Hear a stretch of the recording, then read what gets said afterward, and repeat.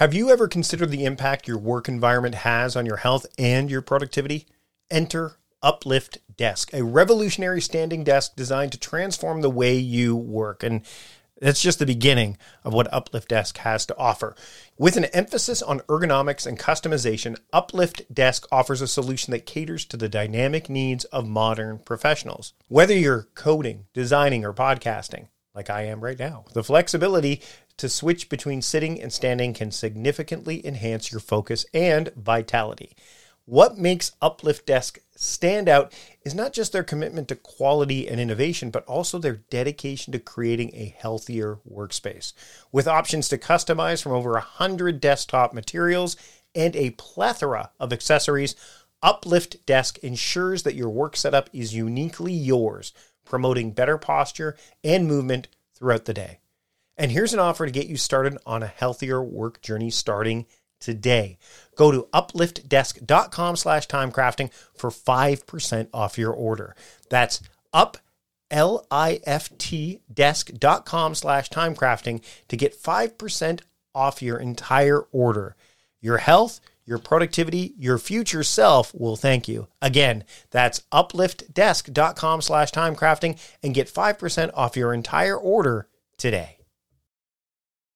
Have you ever had that heart-stopping moment when you realized you forgot the password to a critical account? I have, and that's exactly why I switched to 1Password years ago, and honestly, it's been a game changer. I can't do without 1Password, and I know that if you give it a try, you will feel the same way. And when you support our sponsors, then you support the show. So I encourage you to check out what 1Password has to offer. One of the things 1Password has to offer is it combines top-tier security with an award-winning design, making password management a breeze for anyone, anywhere. From the moment I started using 1Password, I said goodbye to the days of resetting passwords and worrying about security breaches. You see, 1Password isn't just about convenience. It's about saving you from the real cost of data breaches and the daily time suck of password resets. It works seamlessly across all your devices, filling in passwords for you so that you can sign in with a click. And the best part, all you need to do is remember one strong password that protects everything else. I've been using 1Password for as long as I can remember. My family is using it. Everyone in this household has bought in. It's, again, a game changer. It's completely transformed how I handle my digital security, and my family feels the same way. We've gotten away from using the same passwords again and again and again, or sticky note reminders, or having that notebook that says passwords I must remember. Plus, 1Password is trusted by millions, including giants like IBM and Slack. With 1Password, my digital life and my family's digital life is not only more secure, but infinitely simpler. And look, if you've ever been frustrated by a family member constantly asking for passwords, 1Password's secure sharing has been a total relationship saver for me. It's so secure that the Associated Press relies on it in high-risk areas, which means it's more than capable of keeping your digital life safe and streamlined. So why not make the switch? Protect yourself, your family, and your business with 1Password. It's the simple and secure way to manage your digital life. And right now, listeners of A Productive Conversation get a free 2-week trial at 1Password.com/productiveconvo. That's 2 free weeks at 1Password.com/productiveconvo. Again, 1Password.com/productiveconvo. Check out 1Password. I know you'll fall in love with it like my whole family has. Again, that's 1Password.com/productiveconvo for 2 free weeks. Check it out today. I'm Mike Vardy. Ever found yourself deep in a project, your flow state so intense that the world around you just fades away? That's the magic zone where ideas take flight and your work truly comes to life. But what if, in a blink, it could all disappear? Hard drives fail, coffee spills, and yes, even the dreaded accidental delete happens. But fear not, because CrashPlan has your back. Don't wait for disaster to strike. Head over to crashplan.com/timecrafting now for a free trial and secure your creations with their limited time buy one, get one offers. Supporting our sponsors means supporting this podcast, so take a moment to check them out. CrashPlan is the superhero of cloud-based data protection, specifically designed for people like us who live and breathe their digital creations. CrashPlan ensures that every file, every idea, and every piece of hard work is safely backed up and protected. With CrashPlan Professional, you get unlimited backup for your computers, not servers or cloud apps, just pure essential data protection for PC, Mac, and Linux. This means your business plans, designs, music, and documents are continuously encrypted and updated in their secure cloud without you lifting a finger. Imagine this, your laptop takes a dive during a late night work session. With CrashPlan, it's not a disaster, it's just a minor hiccup. Their service runs quietly in the background, safeguarding every change you make every 15 minutes. And if the worst happens, your files are just a few clicks away from being restored, with unlimited version retention acting as your personal time machine.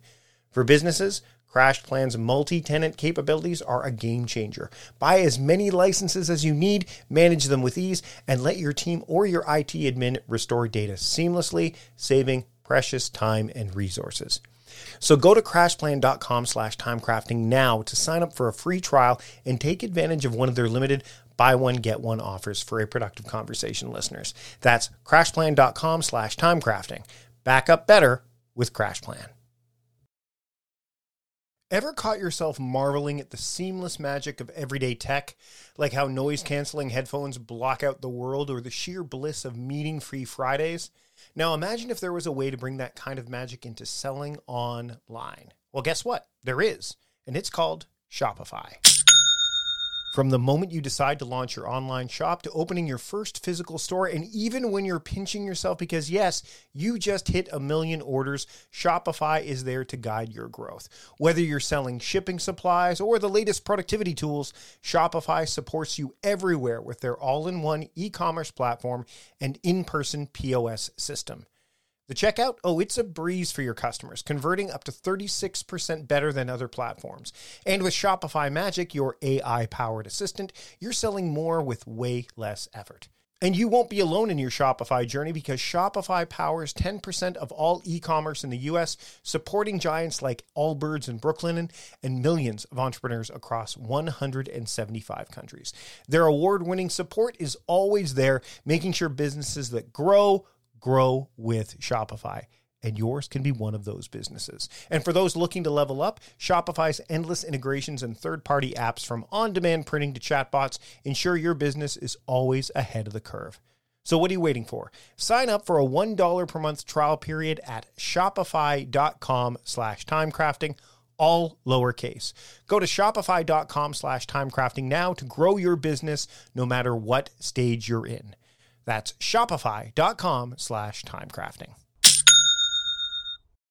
Have you ever looked into fasting and thought, I love the benefits, but I can't go days without eating? Well, that's where Prolon comes in, transforming the fasting experience with a plant-based nutrition program that tricks your cells into thinking they're fasting without actually having to stop eating. Developed through decades of research at the University of Southern California Longevity Institute, Prolon is not just another diet, it's a scientifically backed program designed to support your body's natural processes. Now keep in mind, this isn't about cutting out food. It's about providing your body with the right nutrients to enter a fasting state while still eating. The program includes snacks, soups, and beverages, all carefully designed to support healthy blood sugar levels, cardiovascular health, and even reduce abdominal fat. And the convenience, well, it's unmatched. Everything you need comes in one box, delivered right to your doorstep. Thousands of doctors now recommend Prolon for its health benefits, backed by Nobel Prize-winning science. So if you're looking for a way to kickstart your health journey with all the benefits of fasting and none of the hunger, Prolon is the answer. And right now, Prolon is offering a Productive Conversation listeners 10% off their 5-day nutrition program. Go to prolonlife.com/timecrafting. That's PROLON life.com/timecrafting for this special offer. Again, that's prolonlife.com/timecrafting. Check it out today. Meal planning is important because it prevents us from being a disappointed wreck when dinner time comes around and we have no clue what to make, or even if we have the ingredients to make the meal. It's a time and a money saver, but most importantly, it frees up valuable brain space. Creating a meal plan prepares us for the week to come and gives us peace of mind that we're organized and can feed ourselves and our family. That's why I do it, and that's why Plan to Eat helps me do it. Your subscription includes access to the Plan to Eat website and fully featured mobile apps on iOS and Android. And Plan to Eat gives you the tools to clip and organize recipes from any website, the ones your family loves and that fit your dietary preferences and needs. And you can create a meal plan around your schedule. Then what happens is the Plan to Eat software automatically creates an organized shopping list based on your plan. So sign up for your free trial at plantoeat.com/timecrafting. That's plantoeat.com/timecrafting. The coupon will be automatically applied to your account and can be used when you're ready to subscribe. It's valid for new customers only. Give Plan to Eat a try today. And this is the Productivityist Podcast.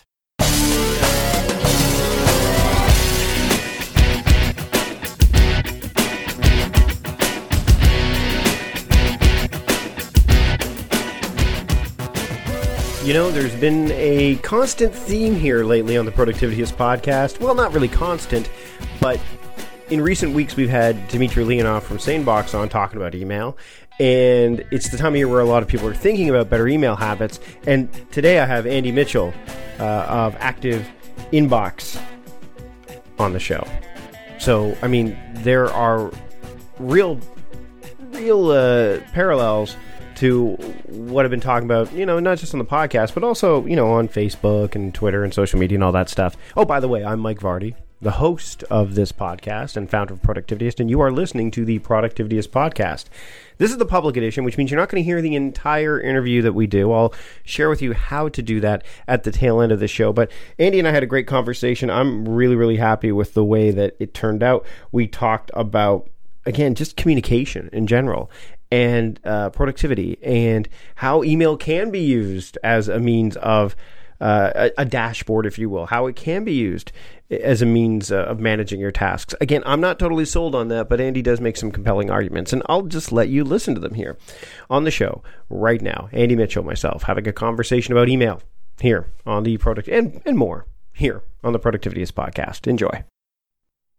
I'd like to welcome Andy Mitchell, founder of Active Inbox, to the Productivityist Podcast. Andy, thanks for joining me today.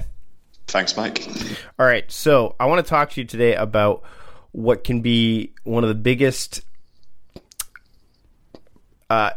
ineffective uses of time for a lot of people, and it's hanging around that email inbox. Now, you've got a tool that, and we'll talk about Active Inbox in a little while, but I want to talk about email because anyone who's listened to the show for a long period of time knows that I'm not a huge fan of spending your time in email. In fact, I'm a big believer in email. Get in there and get out as quickly as possible, because I find that, and again, this has been well documented, that when you go into email first thing in the morning, what you're saying is that the agenda that I had in mind for today, the stuff I set up in my task management app of choice, whether it's a paper app or whether it's a digital app, pales in comparison to what others may have sent my way.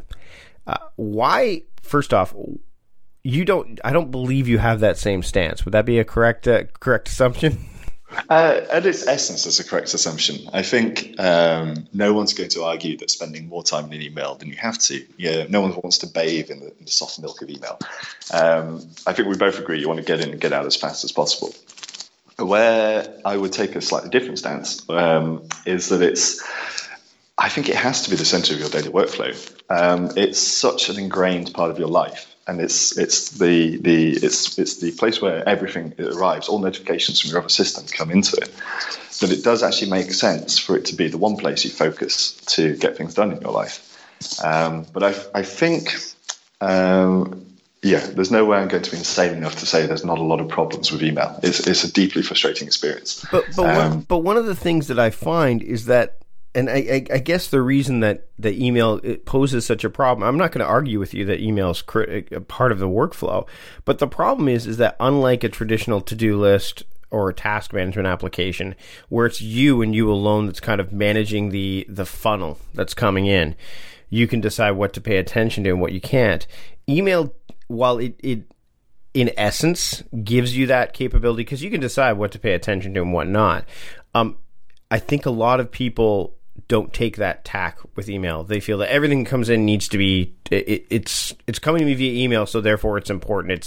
It's that rush of input that, you know, kind of says, hey, this needs to be dealt with. And the problem is that there's just one of you, but there's literally hundreds that could be sending you stuff. So that's why, to me, like, how do you combat that? Because I mean, if it's your dashboard, how do you combat the influx of communication, both important and banal, that people send your way, if you're spending, you know, if you're using it as your dashboard for your workflow?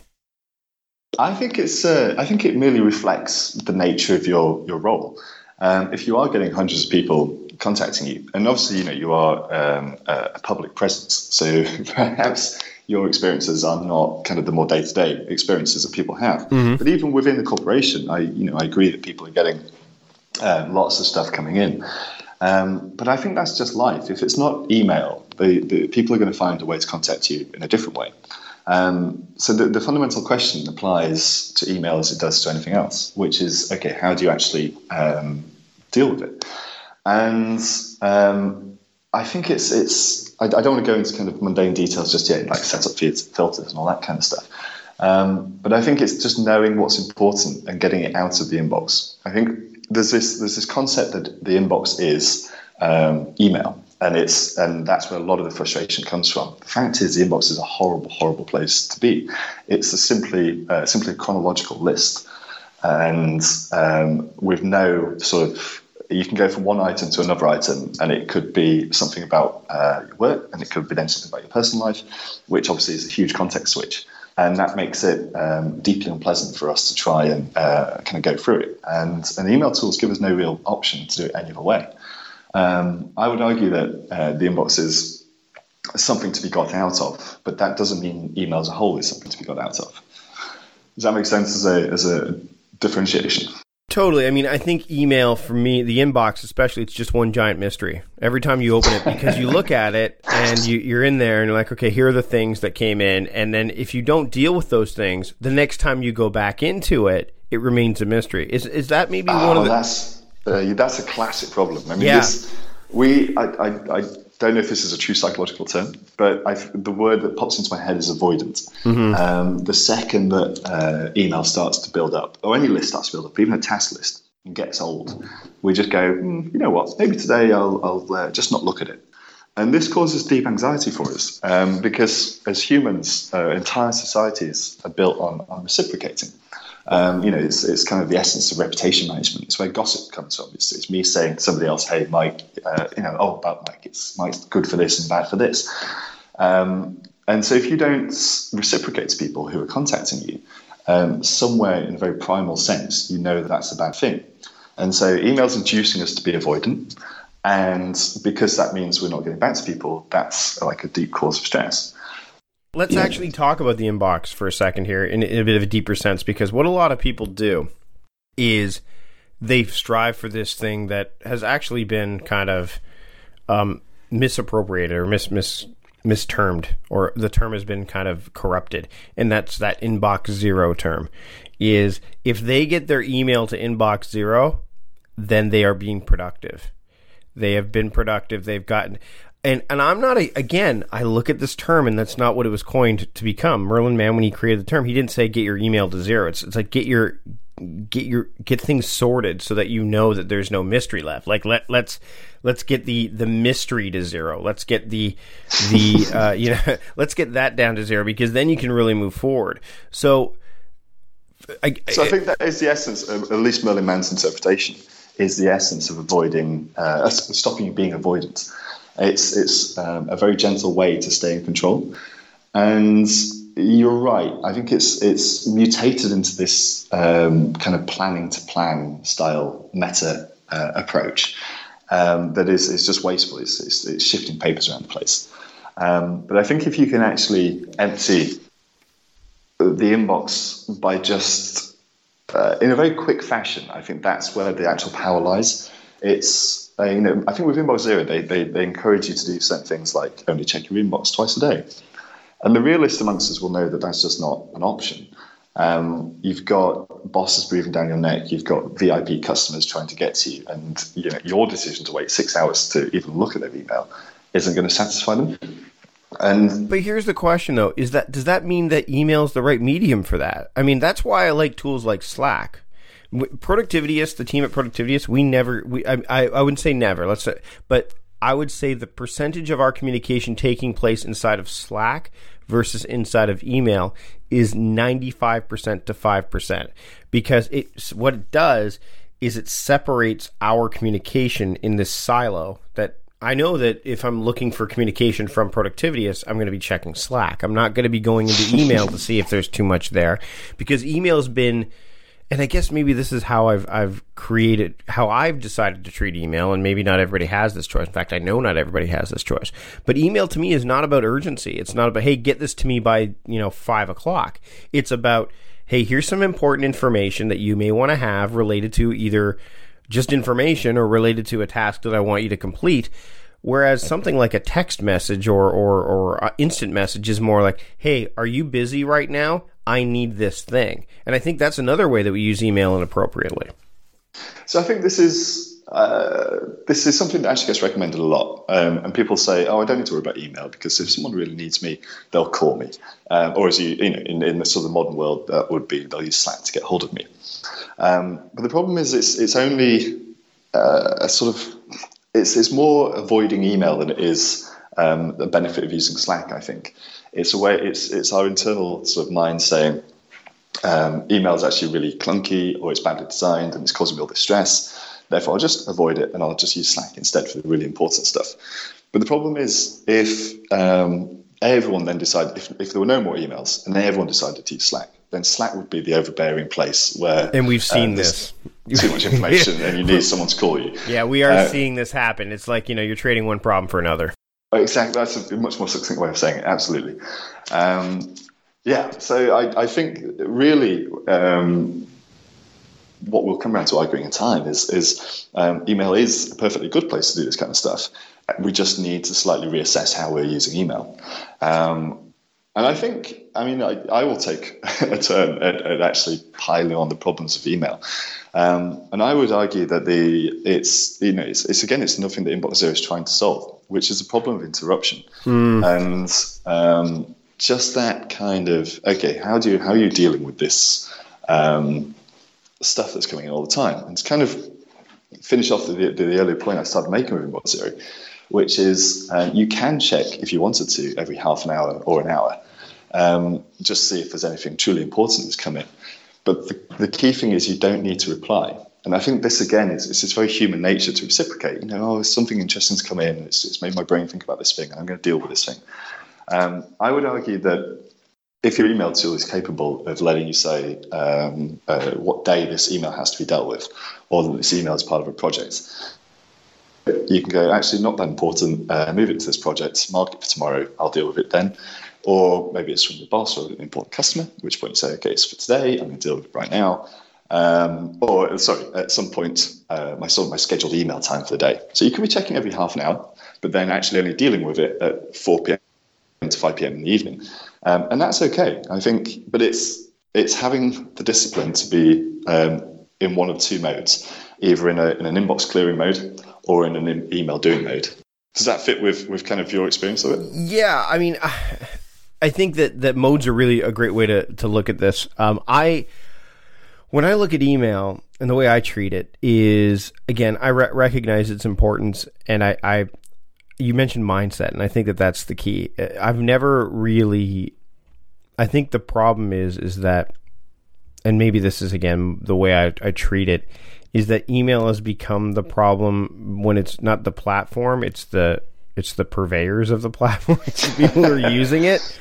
Because you can, and I've done this with coaching and all, as getting people out of to even understand whether it doesn't matter what tool you're using either. Is just to understand that. Listen, email's where you live. Fine, okay. If I'm going to acquiesce and say that's what, if I can't get past that point, which I would say probably about 40% of the people I can't get past that point, then I say, all right.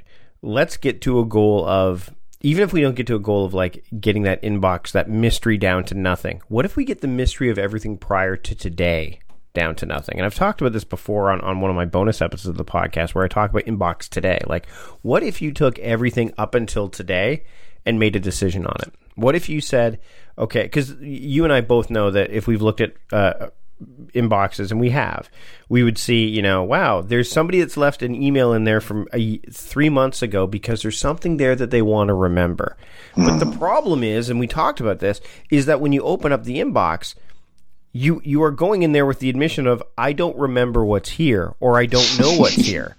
So why are you leaving that there to remember it? It's no longer, you haven't categorized it. And I often use the term of, when I worked at Costco, you know, you would have the receiving department and everything would come in through that one department. Produce, furniture, you know, frozen goods, everything. Nothing stayed there, because if it stayed there, you'd never find anything. Things would go bad, you know. So the receiving department was, you spent a lot of time in there because it was the function of, it was the function of the whole organization. If no one was working in receiving, things would remain in the receiving dock. And I remember I'd go back there and you'd tell if they had an understaffed day, because the whole receiving dock floor would be full of product. So they wouldn't be able to get everything either received or, and again, you'd also know is if you didn't have enough forklift drivers for that day or whatever, that stuff would be there. So no one could buy anything back there. You didn't see customers going to the receiving dock going, I wonder what's in that giant pallet of stuff that I can't tell. So the problem is that a lot of people, they use it as, you'd never do this, by the way, with your physical mailbox. You'd never say, hey, here's where my stuff lives. It's going to stay here until I'm ready, because your postman would stop delivering mail to you. And if you did this at the office and it was your in basket at the office, and people go, why do you have 3,000 sheets of paper here? Oh, well, just in case I need them later. No one would ever do that, but we do. Why do we do this with email? Why is it so hard? And I want to talk about Active Inbox because I do think it makes it easier, for sure. But why is it so challenging for people to wrap their head around this in the digital sense, whereas in the analog sense, it would seem absolutely ridiculous. The notion of it, of just having 1,000 sheets of paper in an in basket on your desk, people go, I would never do that. But they do that with email all the time. I think it's the inherent cognitive load of software. Yeah. We're not good, or the metaphors aren't strong enough for us to grasp that it is this very high volume thing. And it hides from us, so therefore it doesn't seem as apparent. That is the real problem, isn't it? And I think we, if we're actually agreeing on this point, which I think we are, then we're almost renegades in the current modern world of email clients. Everything has turned to snoozing now. This idea that you say, okay, bring this back in 2 days' time. An Inbox by Google, the product name Inbox, well, that's the problem, right? They've called the whole product Inbox, and they've basically taken the attitude, okay, everybody lives in their inbox. This is a reality, and we'll just make that as that reality, even though it might be a subpar reality, but we will make it as elegant as humanly possible. And I think they've, within the remit of what they're trying to do, they've succeeded. It's a very elegant way to live out of your inbox. But the problem remains, which is it's a chaotic place to live. It's just this chronological list. And it almost even it doubles the anxiety. So if we're saying the anxiety comes from just more and more stuff piling into your inbox, and you have to get it ideally into a saner place, then all the snoozing is doing is doubling or tripling that anxiety as you snooze stuff and it comes back to you. Because it's going to come back. Like that's people are. It's like we talked about this before we jumped on, like before we started recording. We talked about sleeping and how the ideal. You're learning about sleep cycles. I've understood them for a little while. And hitting that snooze button, it creates a temporary restful situation. But what it also does is a couple of things. Number one is it definitely screws up sleep cycling. Number two is you set that alarm for a reason. You wanted to be up at X time or by X time. So what you'll do is if you snooze it, then all of a sudden anything that you laid out, that 20 minutes, let's say that you snooze, or whatever, or if you hit the snooze button a whole bunch of times, whatever that time frame is, you've lost that on the other side of being out of bed. So that means anything that your older, wiser version of yourself, the one that isn't, waking up first thing in the morning and has basically got a clean slate for their day, said, hey, you want to be up a half hour earlier because, there is you want to do some extra reading, or you want to get a workout in, or whatever. This compounds, and then what you do is, and not everybody does this, but what'll happen is, if this happens consistently, you treat the symptoms rather than the problem. Well, you know what? Instead of, what I'm going to do is I'm going to hit the snooze button 4 times. I give myself permission to hit the snooze button 4 times. And so I will start my alarm earlier. So if I want to be up at 7:30, I will have my alarm go off at 7, hit the snooze button 4 times, and then that way I'll be out of bed by 7:30. So you start to, it's like setting your clock ahead so that you make sure you're never late. Again, I think what we're getting at here is it's something that's just happening to us. It's not necessarily the environment. I was going to say it's not necessarily the environment's. It's the environment that's created it, but it's not. It shouldn't have. It's like with trying to use Slack for VIP bosses rather than email. Email should be able to do this. It shouldn't. There's no fundamental reason why email shouldn't be able to support you. But you're right. We're being encouraged for whatever reason by clunky email clients to do this kind of thing. And you use the word compounding, and we actually did with Active Inbox try to do a snoozing feature about 2 or 3 years ago. We never got past beta with it. And the reason is we saw that everyone was snoozing things, and then they come back to the inbox, and immediately everyone would snooze stuff again. And you create this incredible tidal wave ahead of yourself of stuff that you keep throwing into the future. And we're very bad as humans at predicting exactly what our future selves are going to be feeling in 2 hours' time or 2 days' time or whenever it is that we snooze it for. And I think for me, that's like one of the key reasons why snoozing is not a solution. But it does have that quality of feeling very, very good in the moment. It's lovely to be able to say, I don't want this right now, but it is going to come back and it is going to haunt us. But I think just take one step back as to why inbox, the inbox as a whole is a place that we've seen to try and use. You said about leaving the thing in the inbox 3 months ago because you want to remember it. And why Google's decided to center on inbox is the complexity of software and the complexity of having multiple places to go to. If we can agree that email is never going to be pleasant, it's not a game, it's not an episode of Seinfeld, it's a chore. And so is a task manager. We don't like task managers. They're just telling us to do things. And so the more sort of fragmentation we have, the more different places that we have to go and look, then the less likely we are to actually go look in the first place. And so stuff just gets forgotten. And, when I've talked to customers in the past, again, the thing that they keep saying is, oh, yeah, no, I tried this great new task manager. It was wonderful. But then it built it with a load of stuff. And I just thought it'd be easier just to ditch it and move on to a different system. And so they find the next new great shiny task manager and they move wholesale over to it. And this is just kind of screaming the reason that it was allowed to build up with stuff in the first place is because they could avoid it. It was hidden somewhere in their systems. They didn't have to open the app. And for me, this is actually, I'm jumping ahead slightly, perhaps, but this is kind of one of the key reasons why I think email can be the center of the daily workflow and actually rationally should be. Because not only because of the notifications from all your different systems does it have everything coming into the inbox, it's also where we're already spending 80% of our day. We all have our email clients open, for better or worse. We're habituated to it. And so it's really hard to avoid it. You can let stuff build up, but you can't just ditch it and run away from it. At some point, you're going to have to face the reality that there's all this stuff here. And so the best thing you can do in that situation, I think, is to go, actually, okay, this is kind of convenient. I'm not fragmenting my life into lots of different spaces. Everything's in one place. That's nice and relaxing. But what I can do is try and actually find ways to make that email client more palatable. And that's kind of the center point, I think, of my argument is we shouldn't be fragmenting tools. We should just be making email better. You know, when I was talking to Gentry Underwood of Mailbox, back when he was doing Orchestra, and we talked to him on the old Mike's on Mike show with Schechter. I'll see if I can find that and put that in the show notes, because it was very interesting when Mailbox came along, like how that kind of worked out.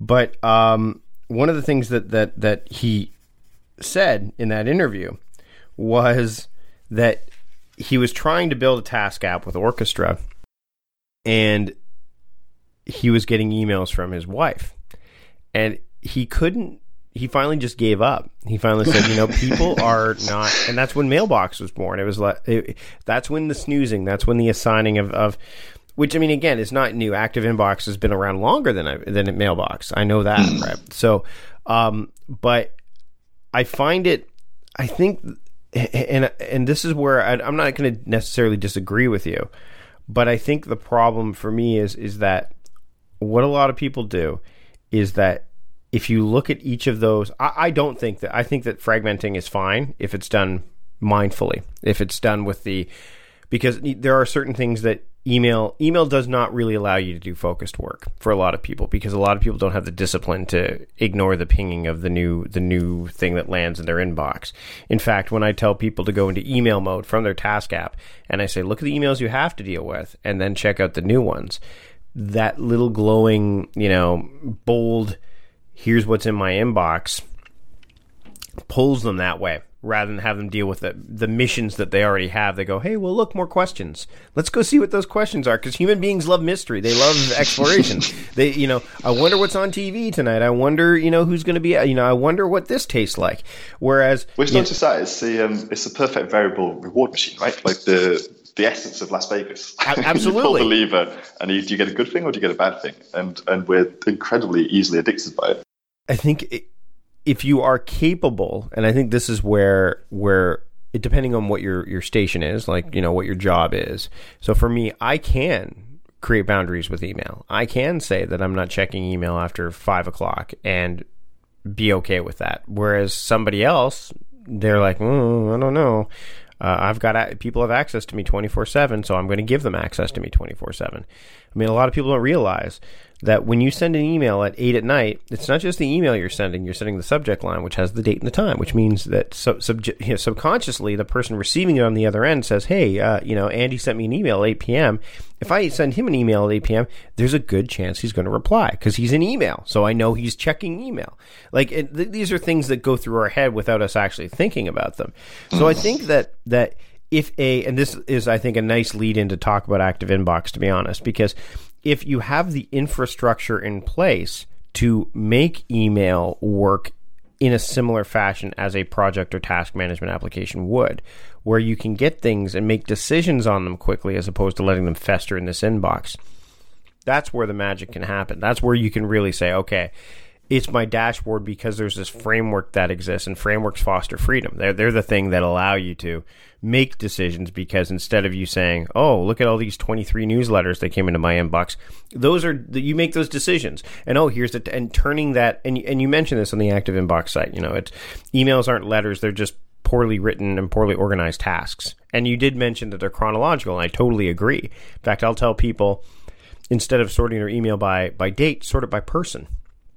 If you want to get your inbox on, like, see, oh, look, 14 are from my boss. Deal with those, and then the other ones that you understand the relationship you have with these people, so deal with those, and then look at what's left, right? So how did, and I think this is where we kind of get the origin story. So how did you make it so that you kind of said, all right, email is a central battery. Use a Green Lantern term. It's the central power battery. It's where everything feeds off this. So how do I make it so that it does so responsibly? So we were coming at it from, just to give a very quick backstory. Active Inbox was born just out of necessity. It was me scratching my own itch. And that at the time was we were doing customer support through email. And that was an incredibly convenient and, not to mention, cost-effective way to do things. And so we needed to be able to just say, okay, something important has come into the inbox. I'm not going to be able to deal with it straight away, but I don't want to forget about it. And a lot of everything that we've been talking about is around that. The inbox is a place where stuff gets forgotten. And so the essence of Active Inbox is emails aren't an exchange of letters. They are a flow of tasks between you, me, and our colleagues and customers and every knowledge worker in the world. And so treat them as such and pull things out of the inbox and put them in places where they can be sanely dealt with, where they can be dealt with without having to mentally context switch. So you could deal with everything for Bob, or you could deal with everything for Project X, or everything that needs to be done today. And it's just it's kind of a much more focused way of dealing with your life without the chaos of the inbox.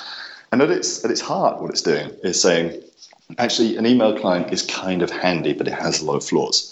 And a task manager is kind of handy, but it has a lot of flaws. And actually, life's a lot easier if you just blend those things together, take the best of both of the worlds, and kind of create one approach to doing it. And yeah, I'm kind of conscious of not giving too much of a sales pitch for Active Inbox. Sure, yeah. No, and I think the essence of what my creative work is doing that. But what I was going to say is there's a few things that you hit upon. And one of those was that if you have to have your email client open, it does the bings and it does the red dot saying, pay attention to me, you have new items. And of course, then you get sucked into that Alice in Wonderland style rabbit warren that takes you in all different places. Mm-hmm. And I think that's, again, it comes down, it's not an inherent problem of email. It comes down to your email client being incredibly needy. And one of the things that we do is let you just turn your inbox notifications off. In fact, frankly, hide your inbox if you want to. So you're not constantly being interrupted by things. And so I absolutely agree with the problem of it. But I think, again, there's just not been much innovation around email for the last 30 years, except, well, maybe for the last 2. Yeah, and frankly, you know what? I mean, those notifications, we tend to... I mean, when you get your new device or when you get your new computer, they're on by default. Yes. And so if you took 10 minutes or even 15 minutes, so 1/4 of an hour, and said, I'm going to go through and make sure, I'm going to go to the notification center on my iPhone or go to Android or go on my Mac or Windows and turn them and make those notifications mine. I think that's the thing, is people think in absolutes. I need to either have notifications or don't. I need to either have email, like every email client and every calendar program says, I want to be updated every X amount of time. You could say, hey, I only want to see new notifications pop up every half hour.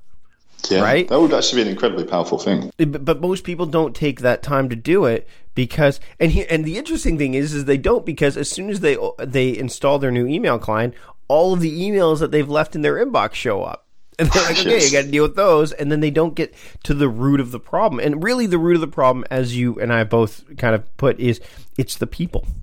It's the users. Because the users choose the client and the users choose how they deal with it. And I mean, the same, you talked about the task managers and how people use task managers and they move from task to task. You're right, absolutely. But they also do it with email clients.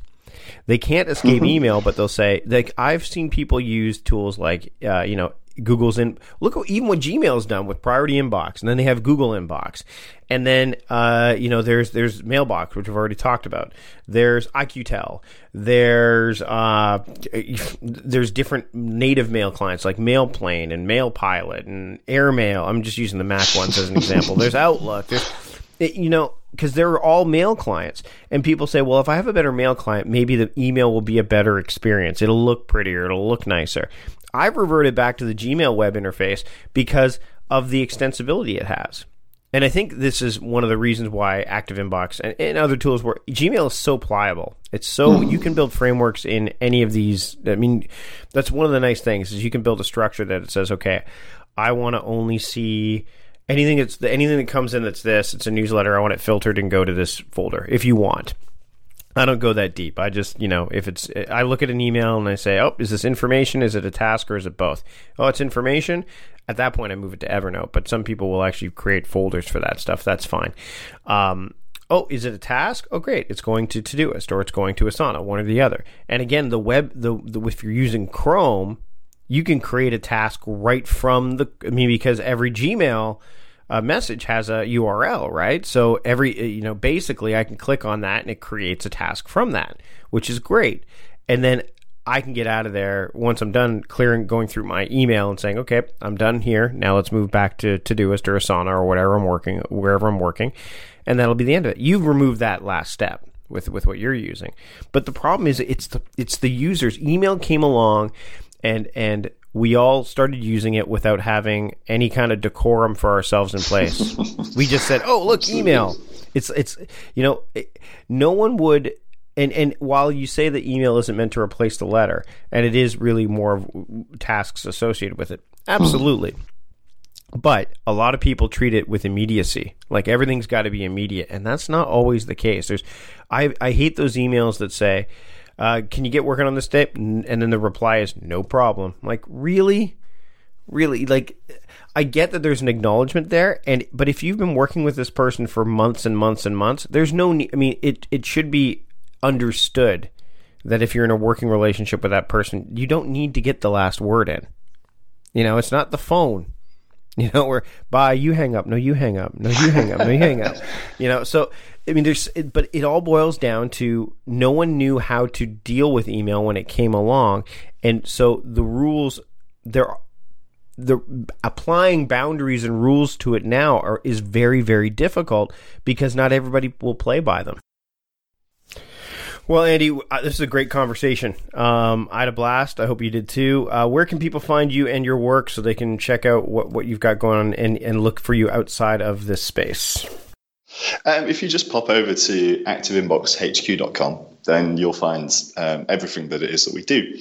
I will say it's actually, Mike, it's been a genuine pleasure to talk to you with this, because it kind of forces my brain to think slightly differently. It's nice to be challenged on things. And one of the things that we've had in our favour from the earliest days is we're not really a business first. We're essentially just a bunch of geeks that are trying to create a great solution. And so we've always been quite community driven. In fact, very community driven. And we have forums and blogs and a back and forth discussion with people, and we try ideas that people suggest. And much like trying the snoozing feature, we then cull things that don't work. We won't just add stuff just to have a tick on a box somewhere that says we have this feature. We're trying to create a solution. And so actually, I've been taking notes as we, I hope you don't bill me for this, we've been taking notes as we talk about sort of ideas and ways to improve things. It's this talking on the show has been great for that. And if anyone else wants to chime in, please do come by the site and try the product, and feel incredibly welcome to get in touch with us. It's always good to chat. Awesome. Thanks so much for joining me on the podcast, Andy. Thanks, Mike. So there you have it. That is the conversation that we had. I promise you there will not be email discussions coming up, at least solely focused on email in the near future. I got a lot of this out of my system with these last couple of episodes with Dimitri and now with Andy. You can learn more about them. Just go to the show notes. You'll see all the stuff that we have there.